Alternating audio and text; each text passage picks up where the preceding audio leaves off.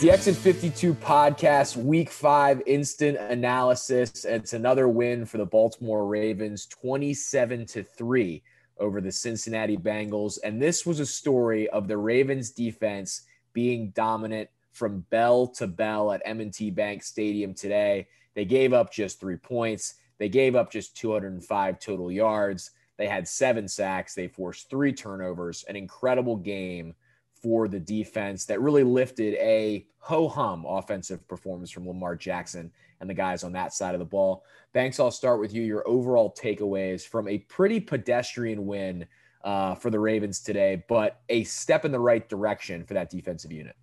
A little bit of an old school Ravens win. Defense dominated, like you said, from bell to bell. Cowardly move by the Bengals to just take the 3 points there at the end. Yeah, that was tough. They had predetermined that they were just going to take the field goal. When they hand off to Joe Mixon on 3rd and 7, they're just giving up and saying, they might as well just kick the field goal on that down. They just wanted to get rid of the shutout, whatever. We'll remember that. But ultimately, the defense was awesome. They were tremendous, like you said, from bell to bell. Forced turnovers, swarmed. This is the defense we wanted to see going into the year. Wink Martindale dialing up all kinds of corner blitzes and exotic blitz schemes, and the offensive line of the Bengals had no answers for it at all. Joe Burrow spent most of the day on his back. So that's really encouraging. But like you said, ho-hum from the offense is kind of a nice way to put it. There's some serious slop out there, and the play calling, we'll get into that a little bit. I don't know what's up with the play calling with the run-pass balance. I don't know why they're throwing as much as they were with the 3-score lead in the second half. But, Eric, your thoughts? So I'm just going to put together this spin zone right here because I'm trying to get creative because, like you said, this is just very ho-hum. I think John Harbaugh and Greg Roman are calling bad – or Harbaugh is having Roman call bad plays on purpose to keep his stock down as an offensive coordinator. He'll be back here, Sure. And they'll just nip that, that's their plan right there. So feel free to ride with that one. Like you said, just a very meh. Like the offense it was really weird. Lamar just with all the pass attempts. It's like, what's going on with that? Like, what were they? The Bengals were 27th, I think, against the rush. Yep. And they ran for 161 yards, but come out and punch them in the face. I think we have all been waiting for that for last year's Ravens offense to kind of hit us, and it just hasn't. But again, we're still talking about a 24-point win. Like you said, it was an absolutely dominating performance by the defense. If you lined up in the secondary today, you got a sack. I think 5 of the 7 came from the secondary.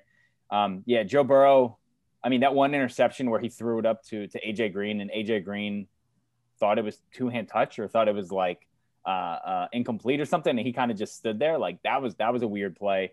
Burrow, he looked rattled. He got his cage rocked a lot. And, namely the Patrick Queen hit to the back. That was a pretty weird one. You never really get a full running start at the quarterback's back. So that was an interesting one. But yeah, other than that, it was kind of a bad day. We finally saw Hollywood get in the end zone. I thought he looked good. He was getting some stuff going. But other than that, defense dominated. The Bengals looked like the Bengals. Like you said, that could have been a win from 2008, and you would have been like, yeah, seems about right. Yeah, I think that's a really good way to put it. It's the Ravens defense against a rookie quarterback. And historically, over the 25 seasons of Ravens football, that has gone very well. And Joe Burrow looked supremely uncomfortable throughout the entirety of the 4 quarters here. They were really never able to figure out something to get him comfortable. They could never establish the run with Joe Mixon. And that Ravens secondary is just wrecking havoc in all different ways. As you said, 5 sacks from guys in the secondary, and they were just locking down the pass catchers for the Bengals. And Joe Burrow just never got comfortable. And we called out Patrick Queen a couple weeks ago against the Chiefs. He once again looked great today against his former LSU teammate. He was flying around. The afterburners he put on the touchdown, on the scoop and score, that's real speed for middle linebacker. That was fun to watch. I think I went like, woo, when he got into the end zone. That was pretty fun to watch. It was a super clean pickup by him, too. Yep. It reminded me of the App State versus Michigan, where he kind of the back and picked it up. Because normally when you see the linebackers try and do that, they fumble it or they just can't get a grasp on it. And he looked like he just had glue on his hands. So that was pretty neat. Yeah, he was fantastic. Yeah, he had the other fumble that he forced. His motor was just on another level. He was coming around the edge with another teammate. I don't remember which one it was, but he had so much more speed and closing in on Burrow. And you could tell that Burrow thought he had all kinds of time and space behind him and never expected Queen to come up on him that quick. And he should know that playing with him at LSU, but really good play. Obviously, when he's the one who forces the fumble, he knows it's on the ground and he was able to pick it up quick, but 2 fumble recoveries, led the team in tackles again today. Seems like a sure tackler in open field. There were a couple dump downs where he, on third down, that he just needed to make the play and force the guy to the boundary and force the 4th down. And he did exactly that. So like you said, with the tough Chiefs game the other day, every other game, I think he's looked awesome. So exciting future for Patrick Queen for sure. And they were all over the backfield just in general today. They hit Burrow 15 times according to the stats. I don't know how they accumulate QB hits. It felt like it was more than that, but 15's a lot. 7 sacks, 9 tackles for loss. And they just really controlled every facet of the game defensively. I mean, Marlon Humphrey, we don't need to go into it too much. He's the best cornerback in football, I think, at this point. I mean, he is just tremendous at every single level. And an incredible talent, as we've talked about. Offensively, for me, it doesn't make sense. The run-pass balance doesn't make sense looking at the Ravens' numbers, averaging 6.7 yards a carry, and the situation they were in throughout the entirety of the game, being ahead by 2 scores really for the majority, especially if Lamar is coming off any type of tweak last week. You don't have to run Lamar. He only had 2 carries. But, I mean, that's why you have these 3 or 4 running backs and all these different guys. They got Duvernay involved in that first drive and got him the ball in the running game as well. Hand it off. And even if there are some drives in the 3rd and 4th quarter, if you go 3 and out and just run 3 plays, you have Sam Cook punt. They've shown no ability to drive the ball down the field. I just didn't really understand what they were doing. And maybe they were trying to find something. Clearly, they're trying to continue to find something on the offensive line. They had Ben Powers and Patrick McCarty. Zarebeck talked about that on his Twitter. They were rotating throughout the game, and the Ravens said they both felt like they should play. That means they don't know which one is better, and they're trying to figure it out. And that means the offensive line is not totally set. So that unit needs to continue to improve. But yeah, I didn't understand what they were doing offensively, especially in the last 2 quarters when it was honestly just a wait to see when the game was going to end. Right. They could have ended quicker had they run the ball a little bit more. So that was a little concerning. And I think Greg Roman and John Harbaugh need to look at that and realize that maybe when Lamar doesn't have it like that, maybe just try to force the running game and see what happens. Yeah, this felt like it should have been kind of the get-right game for the running game that has seen some struggles at times, and that's all relative. The Ravens have run the ball well pretty much all season, but not to the degree at which they ran it last year. But I said it on the halftime Periscope I did on the Exit 52 account. With the way Lamar looked in the pocket and threw that pick before halftime, he didn't look like himself. And, I've heard that he may have had a close friend die yesterday, which is very unfortunate. Our thoughts go out to him and his friends and family for whatever that situation is. And he also didn't look comfortable on whatever knee injury that he may have sustained last week. It just wasn't going to be his day, and it looked clear going into the half that it just wasn't going to be his day. I don't understand why, with the context of the football game, like you said, 17-0 lead, why they didn't just confer in the locker room and say, let's just go punch them in the mouth for the next 2 quarters and get out of here with our win and, call it a day. And they just seemed insistent on having him throw the football, which puts him at risk in the pocket. I think he's more at danger to get hurt in the pocket sometimes than he is running outside the pocket. But he wasn't right. Something about him wasn't right. And it's also clear with them not really running any run plays for him that he wasn't. So I don't know why they continued to put him at risk and not just hand the ball off and let some of these backs eat like they've been itching to since week 1. I feel like they had like the one drive where they gave it to Ingram and he was pounding away and he broke off the 20-yarder. And that's when I was like, oh, here we go. They're just going to let Mark Ingram eat. And then they kind of got away from that again. And yeah, like I said, I don't know what's going on with J.K. Dobbins, but he had 1 carry. I know they got him involved in the passing game and he had a couple catches. He had 1 carry for 34 yards. Gus Edwards had the 7 for 25. Yeah. And then, like you said, Lamar had 2 rushes for 3 yards. So I mean, I'm with you. I think it's pretty clear that Lamar's not right, but they're not going to say that in the press conference. They're going to chalk it up to, yeah, he's fine. He's healthy. He's feeling good. And I even saw Lamar already said something about how, it's going to be good having a full week of practice with the guys this week and all that. Just a very weird game plan. And like you said, Brian, I think this was the week that we thought that they're going to get the running game right. And they're going to get that 250 yards on the ground. And they never did. And this seemed like the perfect opportunity to, I mean, like I said, what I text you guys at halftime saying, like, can we just record now? And let's get it over with. Like, we could have, and the game wouldn't have really changed. So yeah, I thought that this was the perfect game to, again, get Dobbins 10, 15 carries and see what you got there. Yeah, Lamar throws the ball 37 times, and it didn't feel like many of those attempts looked good. Although in the first half, he made enough throws to really put the Ravens in the position to win the game. He did enough. And at that point, it felt like, as you guys said, it's sort of time to shut his day down and allow the rest of the team to kind of finish it off. But you can tell, and one of the things I love that the Ravens do, I have to give them and their social media team a shout out, is they just throw every single relevant quote on their own team Twitter. And you can just scroll down after the game and you pretty much get all the audio you need from the team. And you listen to Lamar and Mark Andrews in their post game, and they realize that the defense kind of saved them today and that they need to get better. So there was no sort of excuse making from either of those guys from what I watched or from what the Ravens put out. And I'm sure you can find all the other stuff in different places, but there's still that realization. And we saw that the post game last week as well, that they feel like they're not back to where they were last year. And maybe they need to stop trying to get back to where they were last year, because every team is different.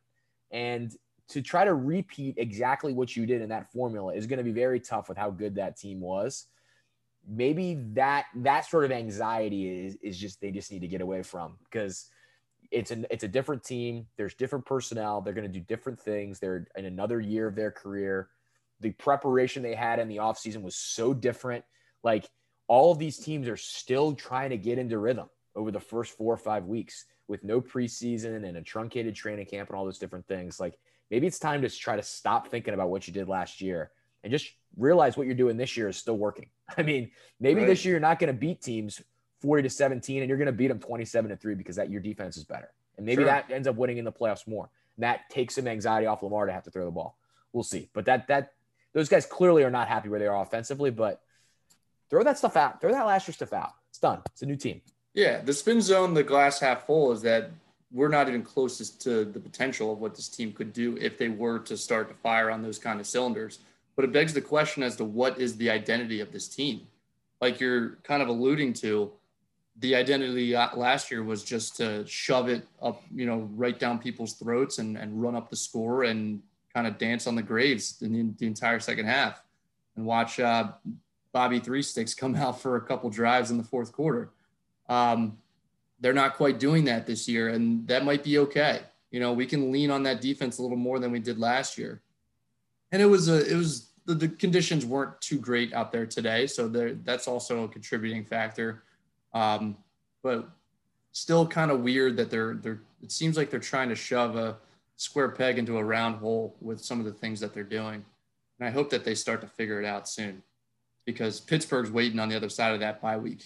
And they look like they're holding up their end of the bargain over there. So they're going to be hungry. And, they had a tough year last year, and, Big Ben revenge tour. I don't know what the revenge tour is supposed to be on, but, his own elbow ligaments. Sure. Right. But we have to be ready for them. And I hope that we take care of business against a kind of a listless Eagles team and get right in the bye and get healthy and kind of get back to what we do best. Yeah. Just go ahead. I was just going to say, just looking forward to that Ravens Steelers game. The obviously the new, what did Hansen call him, Taylor? The new generational superstar. Oh yeah, he referred to Chase Claypool as a new receiving superstar in the NFL after 5 games. So he was great today, but that is a little hyperbole. Claypool he's awesome.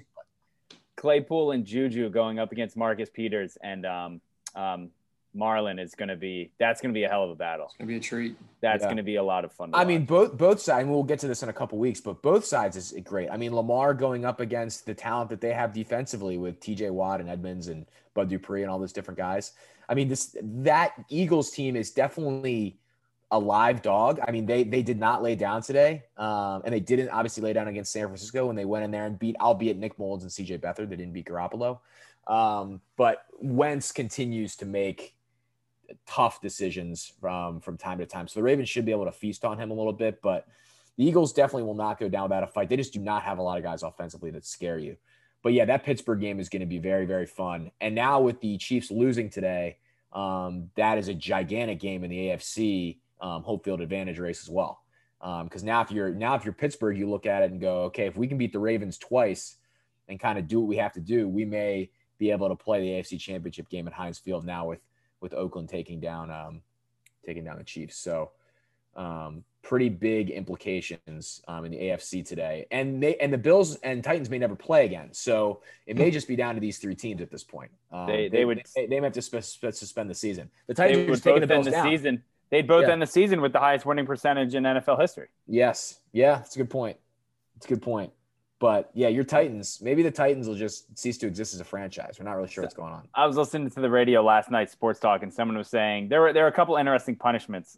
They were saying that they should be banned from the playoffs, which, okay, I could see that. And then someone else to just make them forfeit the rest of their games. Yeah. They're like, well, you can't do that. You can't. So that's a talk for another day, though. Yeah, be tough for Ryan Tannehill. Another notable Ravens thing today. Happy birthday, T Sizzle. Sure. Happy birthday, T Sizzle. On a day where Sam Cook tied him for the most career games played as a Raven. So good for Sam Cook, who will break that record next week and be the man who has put the uniform on more than anybody else and stepped onto the field. So, and continues to get it done. As the Ravens, there's the article, I believe, on the front page of the Baltimore Sun Sports section today was about the Ravens special teams unit, which continues to be great. I was stunned when Tucker missed the 61-yard field goal. I mean, what's he doing? It felt like he was going to bang it. Had the tweet all queued up and everything. You know, I guess you have to miss every once in a while. It might as well be a 61-yarder right before half. He had the distance, too. I mean, distance was there. Distance cranked it. Yeah. But it does speak to, do the Ravens look at themselves and look at the 37 passes Lamar Jackson threw today and say, is the formula a little bit more old school Ravens? Is it defense, great special teams, and ball control? And they kind of get back to that as opposed to trying to make Lamar into, at least right now with how he looks, 19 for 37, 182 TDs, the pick was horrible. It was really bad. Really and bad. He got lucky on a couple others too. So yeah. He had do they try to change that up? He had more what the fuck throws today than I think I've ever seen him have in his career combined. They're just throws that were just like, what were you thinking or what were you looking at? That's what was concerning to me. And the other thing was maybe the first or second drive of the game. They were moving the ball, but there was a moment where I think his headset maybe wasn't working. And he just didn't look like he was there. Like he wasn't engaged, like mentally. And that, like I alluded to, may have something to do with things in his personal life that aren't so great right now. But he didn't seem to be jovial and energetic and kind of, you know, eager to do the things he usually does. He just didn't look like he was having fun, which you hate to see. Like he's just such a bubbly and fun football player to watch. And all the things he does are amazing too. But that's part of the package. And he didn't seem to have that with him today. And that's unfortunate, but you know, hopefully it's not something that's here to stay. Well, maybe he didn't seem that way because he was getting word from the TV booth that Greg Gumbel kept calling him Murray for some reason. That was such a bad 30 minutes of the game. And the interception he threw, Gumbel was like, and it's complete. I think that was worse than any of the Murray calls. Yeah, I'm watching that, like, I was like, what is he talking about? Was he like watching backwards in a mirror or something? Like what? How could you even? That was bizarre. He was bizarre all day, but I did like that he was joking around at the end of the game. He was, but the second half, someone pulled him aside, like, "Yo, you know that's not Kyler Murray down there, right?" Yeah, that was weird. Yeah, that was very bizarre. Greg Gumbel has been around for a long time. 74 years old.